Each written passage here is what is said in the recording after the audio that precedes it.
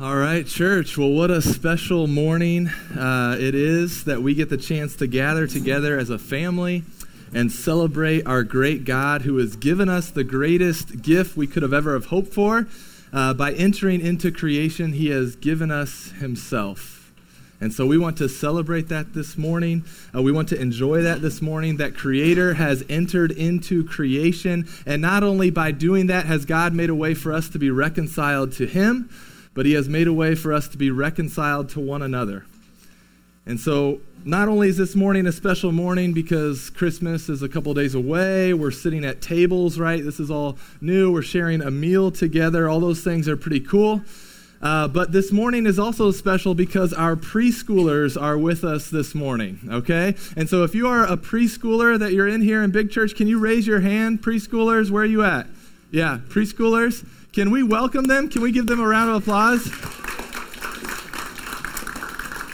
Preschoolers, we are glad you guys are in here with us this morning. It's making this morning extra special. And so preschoolers, I want you to do something for me, okay? Preschoolers, I want you to look at your mom or at your dad, okay? Preschoolers, look at your mom or your dad, and I want you to repeat after me, okay? I want you to say, just so you know, I'm going to have some wiggles. I'm not used to sitting this long. My bladder is not fully developed. I might need a break halfway through. But then preschoolers, tell your parents this, okay? Tell your parents this. It's going to be okay. It's going to be okay. Tell them, all right, look at your parents, tell them, Jax, Jamin, Jordy, and Joel have prepared Pastor Grant for such a time as this, okay? This is my element, so it's good. So everyone just relax. Parents of preschoolers, relax. We understand this morning there's going to be extra energy, wiggles, noise, restlessness, and that is okay, all right? We are wanting to enjoy this time together as a family. So let me pray. We'll jump into our message, and we'll continue our worship together. Father, we do thank you for this morning. And God, as we approach your word, I do ask that I would get out of the way and that you would speak to us. Help me not be a distraction, Lord.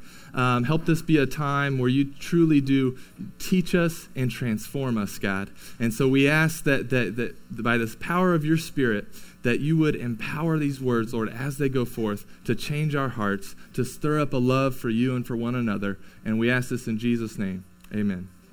All right. Well, we are in the final part of our Advent series, which we've called We Believe. We Believe. And because in this series, we've been learning that really it is what we believe about God, not just necessarily what we know about God, right? We know a lot of things about God, but it is what we believe about God that is going to lead us to experience hope, peace, joy, and love. And so we've been talking about each of those each different week. And in an attempt to help us understand what we believe about God, and in addition to preaching from Scripture like we always do, we've also been learning and reciting the Apostles' Creed together. And so I once again want to explain that a little bit because that's something that a lot of us, we weren't used to growing up doing, reciting the Apostles' Creed together. It's still sort of new for us to do. And we're not going to do it every week, but in this series we have been doing it every week so that we can start to learn how this creed points us to truths from Scripture. And one reason that we do want to recite a creed every now and then together is because something strange has been happening amongst especially American Christians, okay, American evangelical Christians in these last 100 years. And what has started to happen is that we've started to ask the question, what is the bare minimum that someone has to believe in order to be a Christian? Okay, this is what we've started to ask these last 100 years in America amongst Christians. What is the bare minimum that we have to believe in order to be a Christian? And so churches who have started to prioritize church growth over church health, which church growth is a good thing, but when you prioritize it over church health, you start to ask the question over and over, what is the bare minimum someone can believe to be a Christian. And so we've pursued then routes of evangelism and discipleship that are based upon the foundation of what's the very least, like what's the least amount that someone has to know and be a follower of Jesus? What's the least amount someone has to know and be a Christian? And so we started asking questions like, does someone just need to ask Jesus into their heart? Or do we just need someone to walk an aisle and repeat a prayer? Or do we just need to emotionally manipulate someone to get them to the baptismal? And so for years, some churches have started to water down the glorious truth of the gospel as we've prioritized church growth over church health. And so as a result of asking the question, what is the bare minimum we must teach someone to believe to be saved? The result of that question is that many people have been left hungering for more. We've been left hungering for more. And I've said this before, I don't think the main problem right now in the church in America is complacency. I think you can look at us at first and you can say, hey, it seems like we're complacent. But when you really start to dig deep and try to find the underlying diagnosis, I don't think it's that we're complacent. I think it's we are malnourished. We're malnourished.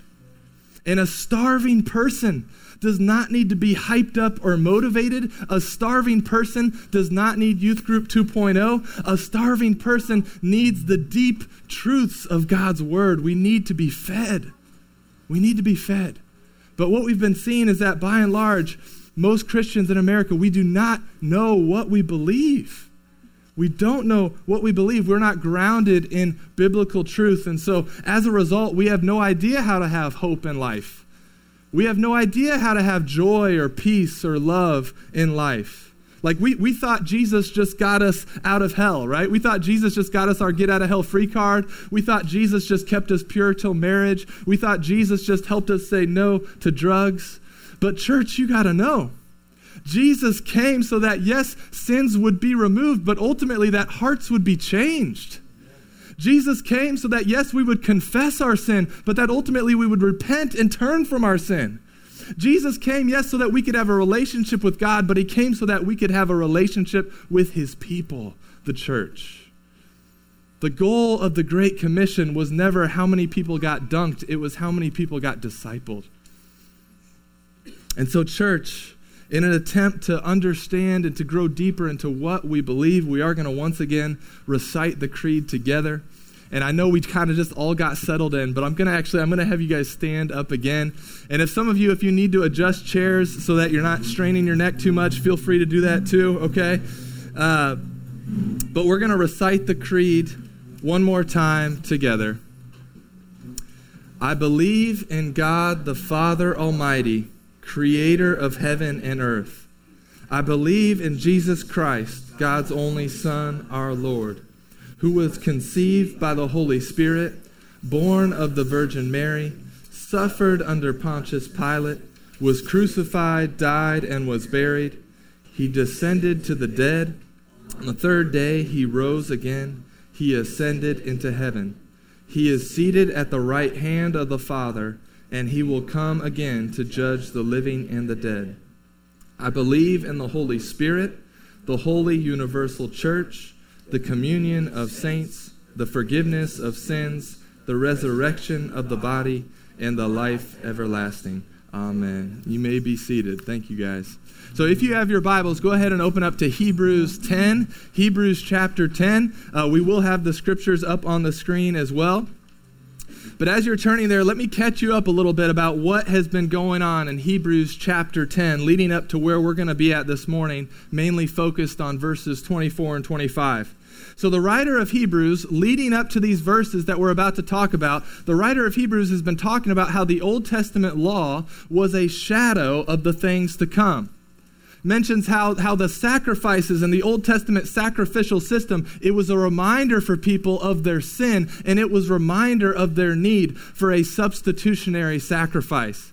But he points out in Hebrews that it was ultimately the blood of bulls and goats did not actually take away sins, but they were pointing to something better.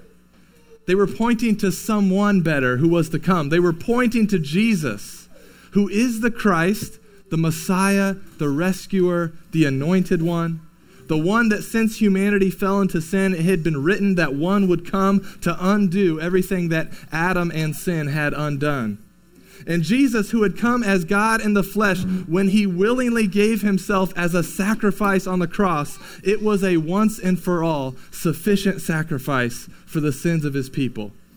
And we believe that he did not stay dead long, but on the third day he rose from the dead and he ascended to heaven, and he's now seated at the right hand of the Father, interceding for us so that we would now have confidence to enter into the presence of God and to experience the fullness of joy and the pleasures forevermore that are in the presence of the Lord. We can now draw near with full assurance of faith, our consciences sprinkled clean, our sins forgiven. Hebrews 10, leading up to this, says we can hold fast to God because what does verse 23 say? It says, for he who promised is faithful.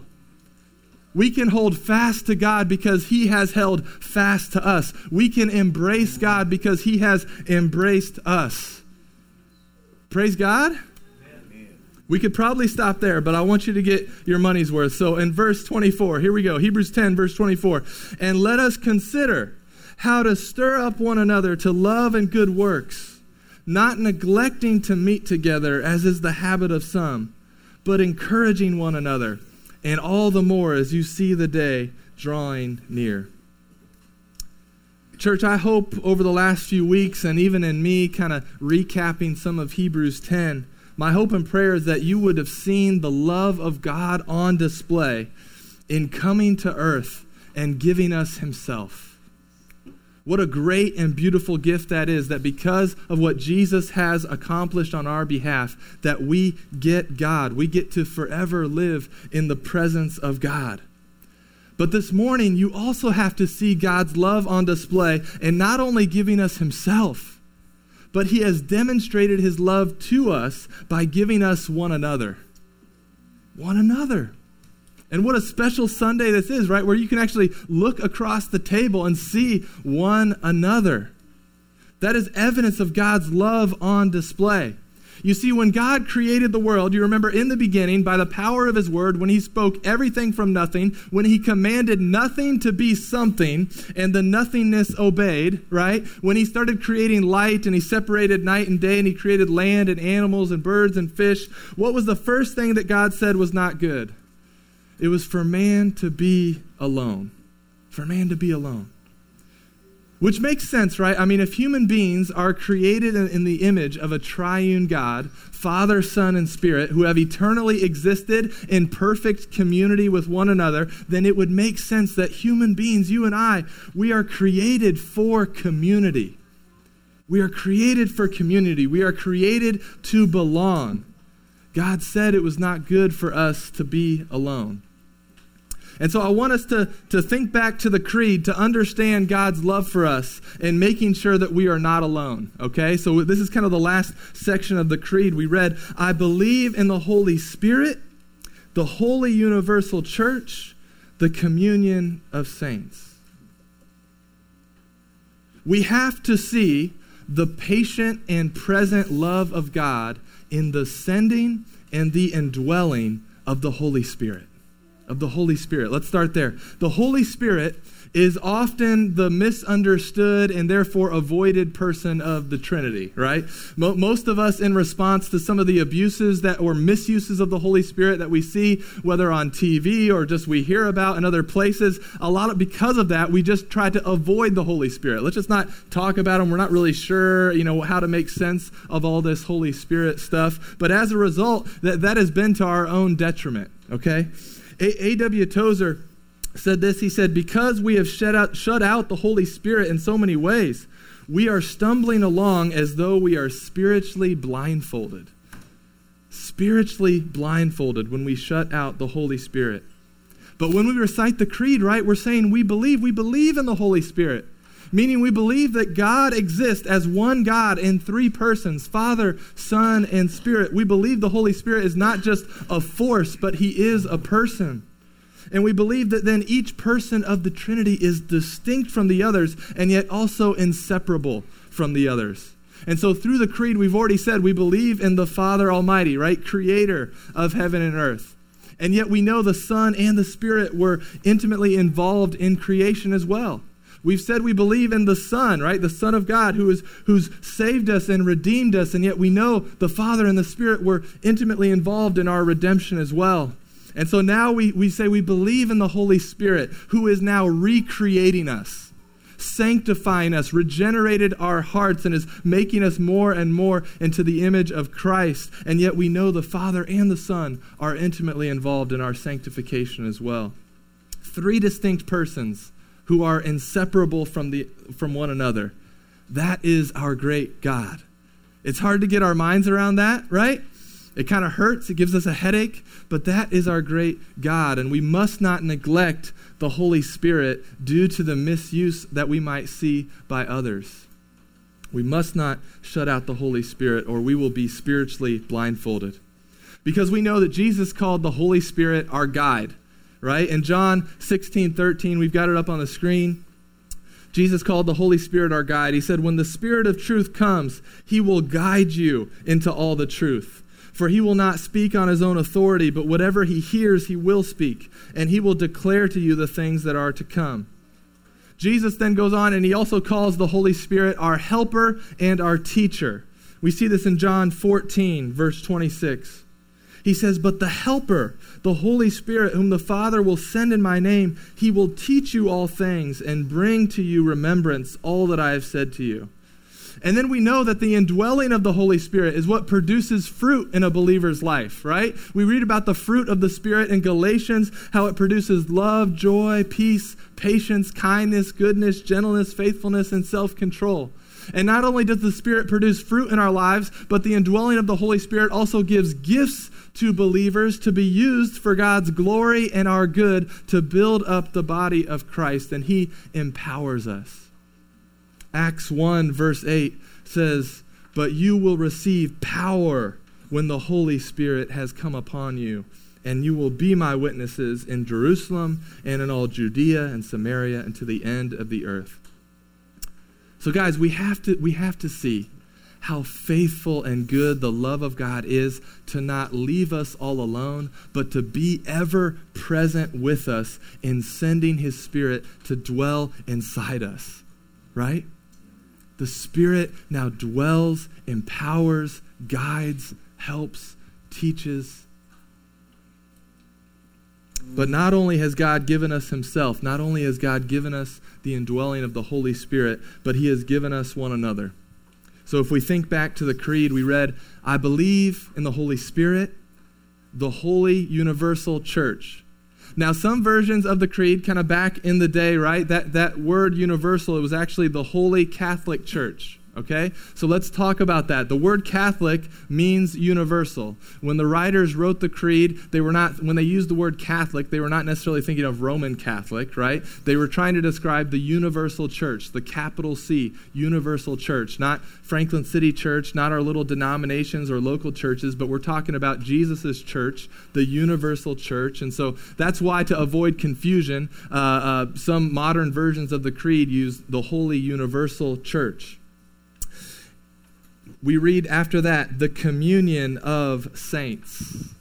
The communion of saints. And here's where we're going to spend the rest of our time this morning. This is what is getting lost in our understanding of what church is. Some of you guys, you've probably seen the John Crist video about virtual reality church. Has anyone else seen this on Facebook or social media or anything?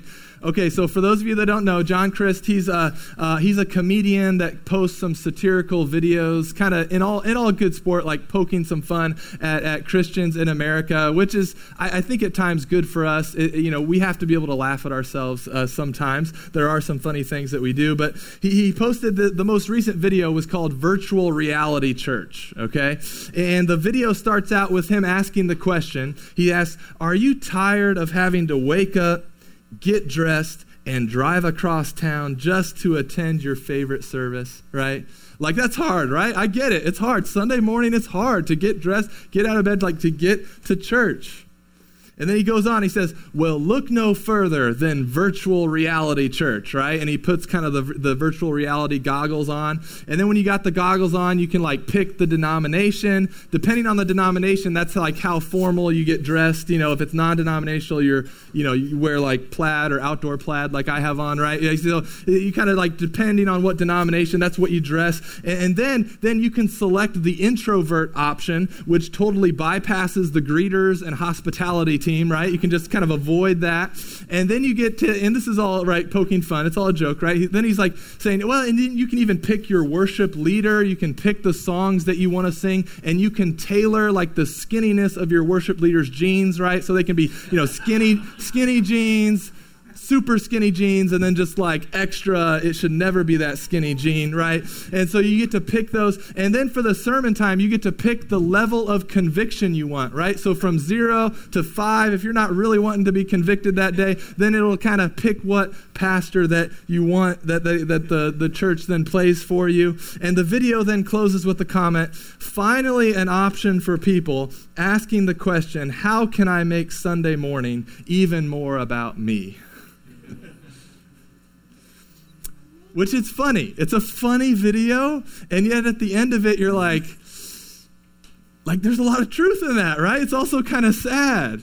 And so he's kind of gently convicting us of some things, because you see, we can tend to think that church is just a worship gathering, or it's just a worship service, and we forget that the church is a people. It is a people that we are to be in relationship with. It is the communion of the saints. The communion of the saints. Listen, if church is just 4 K-Love songs and a motivational talk, we are missing out on some of the depth and the richness and the goodness that God has in mind to faithfully love us and give us this thing called the church. A communion of saints, a community of believers that lives in relationship with one another. When the Bible talks about the church, it's not talking about a building, it's not talking about a service, it's talking about a people, a people. And it is this community of believers that we are not to neglect, because God, out of his faithful love for us, has provided us this group of people as a means for him to care for us and teach us and sanctify us and love us and encourage us. So look at Hebrews 10, verse 24. It says, and let us consider how to stir up one another to love and good works. Now, to stir up, it means to stimulate or to provoke. Okay? Now, not the provoke. Usually when we think of provoke, we think of it as in a negative connotation. All right? This is a positive provoking or stirring up or stimulating. Okay? It's stirring us up to something good. It's stirring us up to love and good works. Right? Verse 24, it says, and let us consider how to stir up one another to love and good works. But how are we to do this? Look no further than verse 25. By not neglecting to meet together, but instead encouraging one another. You see, the reason this is so important and why the Bible would command for believers to not neglect meeting together, it's because there is something supernatural and miraculous. There's something supernatural and miraculous that happens when 2 or more people who have the Spirit of God living inside them, when they get together. Like something miraculous happens. I had this happen to me a few times this week. It's always funny when you're preparing to preach. God usually brings some things about that week to teach you what you're learning through the scripture, which is why I very much regretted preaching 1 Peter last fall. It was all about hardships and suffering and stuff. That was not a wise route to go. But as I thought about what happens when believers get together, this happened where I met someone that I had never met before, but quickly into the conversation, they asked me if I was a believer. And I said, yes. And we started talking about our faith and what we've been learning and what church we go to and all this stuff. And we walked away from the conversation really charged up and encouraged, right? At least I did. They might have walked away like, man, that guy's a weirdo. I don't know. I'm assuming they left the conversation as encouraged as I was, right? But you know those times when you come into contact with someone and you leave the time charged up. It's like two rocks like hitting together and sparks start flying. It's like a balloon like rubbing against your hair, right? Your hair is just like, all right, let's do this, right? It's charged up. It's ready to go. This is what should be happening when believers gather together, whether it be on a Sunday morning or at a city group or at a coffee shop or out at a park or wherever we might be and gather with one another. This is what should be happening. We should be stirring one another up. The Spirit dwelling inside of us, it charges one another up. Now, if you've been in the church longer than a week, you've probably seen the good and the bad of when believers come together, right? We're supposed to bring out the best in one another, to sharpen one another, but if we can be honest, sometimes we bring out the worst. And some of you have maybe tried, living in true community with people in the past, but you've been burned. You've had some things go really wrong with that, and so now you just don't want to be in community at all. You just avoid it altogether. You know what? I tried that. I tried to be real. I tried to be in community, but I got burned. And listen, there are a lot of reasons for why community goes wrong in the church, but it's ultimately because of sin. While we are free from the enslavement and the oppression of sin, we all still sin. And so church, just like any other gathering of people in the world, it can still be prone to get messy. Things can go wrong, and people can get hurt.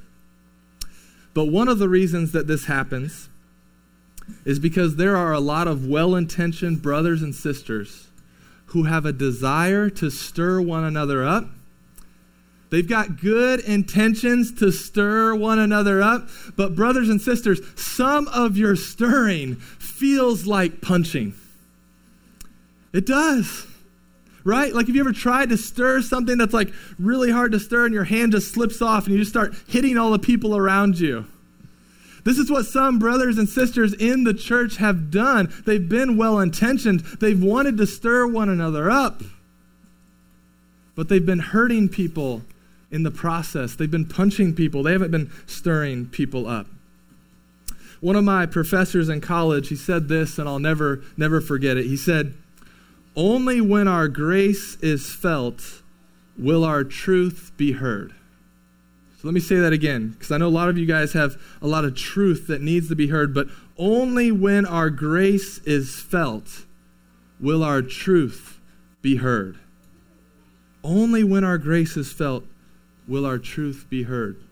I believe he's getting at the truth in Romans 15:17, which says, "Therefore welcome one another as Christ has welcomed you for the glory of God." Welcome one another as Christ has welcomed you. Most of us, when we heard about the truth of God's word, when we heard about the truth of the gospel, when did we actually really hear it? It was when we felt his grace. We experienced his grace. And then his truth was heard. Jesus saw our problems. He saw the state that we were in, and out of his free and sovereign love and grace, he entered into the mess that we made. He took our problems and he said, "Your problems are now my problems," right? When he entered into the world as a baby in Bethlehem, he was showing us his love by being present with us. You want to welcome one another as Christ has welcomed you, be present with one another, right? He humbled himself, took on the form of man to be present with his people. We have to be present with one another, okay? We have to show up.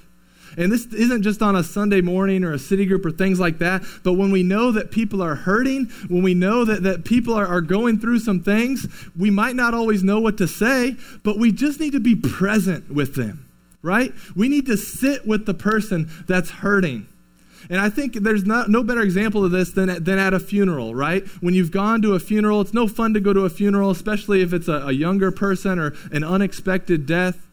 But it's always a little awkward to go to a funeral, right? Because you think, man, I don't know what to say. Like, I don't know what words to give to comfort this person. But then what you actually find is it's really not your words at all. It's just you being present there, right? Isn't that encouraging to the family who's just lost a loved one? It's you being present there.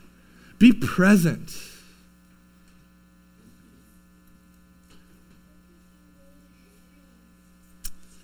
And in the same way, church, your presence with one another is an encouragement to people. It charges them up. Show up and be present with people. And if you want to still be obedient to Romans 15:7, which says, welcome one another as Christ has welcomed you, not only do we need to be present with one another, but we need to be patient with one another. Okay? Listen, we only know a fraction of how patient God has been with us. And if he has been so incredibly patient with us, who are we not to be patient with one another? I mean, read any of the Gospels and watch Jesus leading and teaching his disciples. I think at first when we see the disciples over and over just like not getting this, like the truth is just not, he's like telling them things and they're not getting it, right? What's our first response? Our first response is to say, man, like what's going on with the disciples? Like why aren't they getting this, right? But don't miss in those interactions, what we should actually be glorifying God about is, man, Jesus is patient with his people. Jesus is patient with his people. And in this season of Advent that we are in, right, we've talked about how it's celebrating Jesus' first Advent, but it's also a longing and a waiting for his second Advent when he will return to make all things new and right all wrongs. In this season where we are longing for him, we can start to become frustrated and think that God is just being slow, right?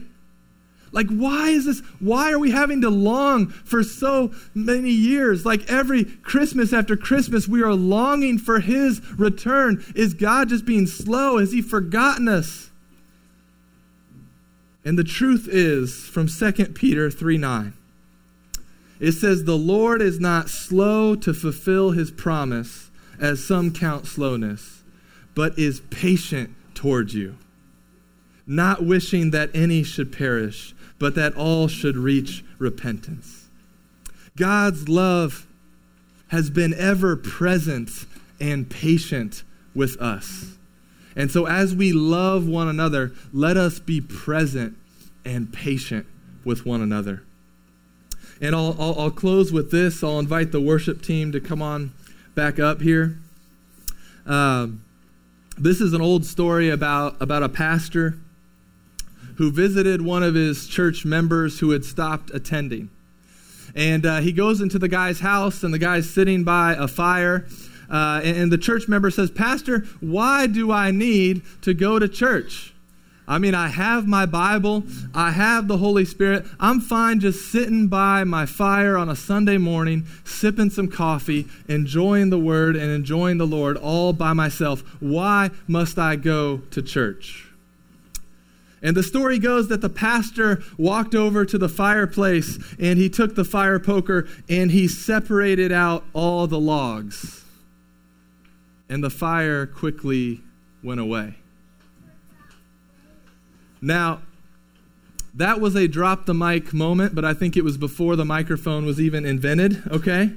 But what he was trying to illustrate was that, yes, the logs on their own, they might burn some on their own, but when they are together, something extraordinary, something miraculous happens. They produce a fire that warms the whole house. We believe that God did not create us to be alone, but to dwell in communion with him and his people. And through the work of Jesus Christ, the Spirit is applying that work to our hearts. We are being recreated. And although perfect community with God and with one another, it does not yet fully exist, we believe that as a people, as we are being formed and shaped more and more for the life everlasting, where we will dwell one day in perfect communion with God and with his people. And all because of the ever-present and perfect, faithful love of God. Let me pray. We'll close.